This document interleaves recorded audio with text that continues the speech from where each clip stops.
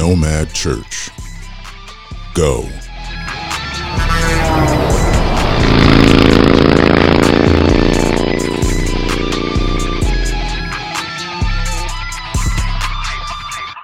What's happening, Nomads? We're going to continue reading from the book, Nomad, Darkness into Light. If you want to follow along, order your copy today on our website, www.nomadchurch.net. All right, let's get to it. Chapter 5, Protocols. There's a certain type of person that lives by codes of honor and respect. These codes are known as protocols. Jesus lived by protocols known as the 10 Commandments. Exodus chapter 20, verses 1 through 17. And God spoke all these words, I am the Lord your God, who brought you out of Egypt, out of the land of slavery. You shall have no other gods before me.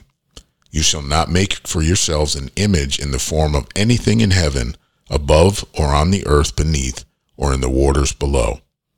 You shall not bow down to them or worship them, for I, the Lord your God, am a jealous God, punishing the children for the sin of their parents to the third and fourth generation of those who hate me, but showing love to the 1,000 generations of those who love me and keep my commandments.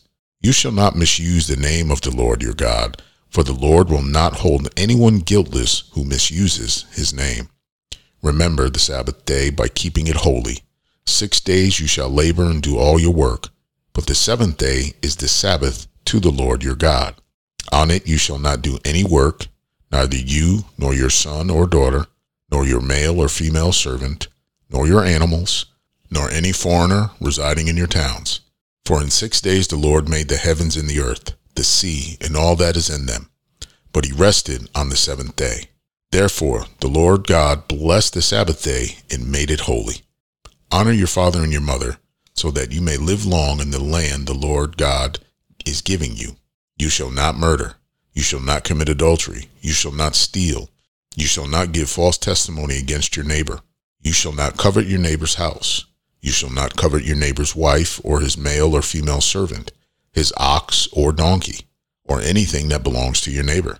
There's no need for a signed contract when you're dealing with a person of honor. Jesus was a man of honor. He only spoke with truth. Matthew chapter 5, verse 37. But let your yes be yes and your no, no. For whatever is more than these is from the evil one. And once again, James chapter 5, verse 12. But above all, my brethren, do not swear either by heaven or by earth or with any other oath, but let your yes be yes and your no, no, lest you fall into judgment. Needless to say, Jesus always kept his word. People who write contracts, usually wearing suits, are oftentimes the most corrupt people in the world. Again, some, but not all. However, in order to protect yourself from the snakes today, you need a contract. Actually, the life of Jesus helped complete the most popular set of bylaws in the world, the Bible. However, society has managed to manipulate things in their favor. The book that clearly says not to swear by anything is still used to swear by in oaths and other ceremonies. In addition, the mouth can either bless or curse. According to a psychiatrist, a person that talks a lot is usually telling lies or leaking secrets. Proverbs chapter 10, verse 19. Too much talk leads to sin. Be sensible and keep your mouth shut. Psalm chapter 52, verse 2. All day long you plot destruction. Your tongue cuts like a sharp razor. You're an expert at telling lies. Proverbs chapter 10, verse 31. The mouth of the godly person gives wise advice, but the tongue that deceives will be cut off. Be careful what you say and who you say it to. God is always listening. Unless you're telling the truth, keep your mouth shut. In addition, be mindful of what others are saying around you. If someone can lie to a person in front of you, they will have no problem lying to you. The mouth of a liar moves faster than their heart can beat. Stay tuned for the next episode as we continue reading Nomad, Darkness into Light. Well, Nomads, we hope you enjoyed the ride.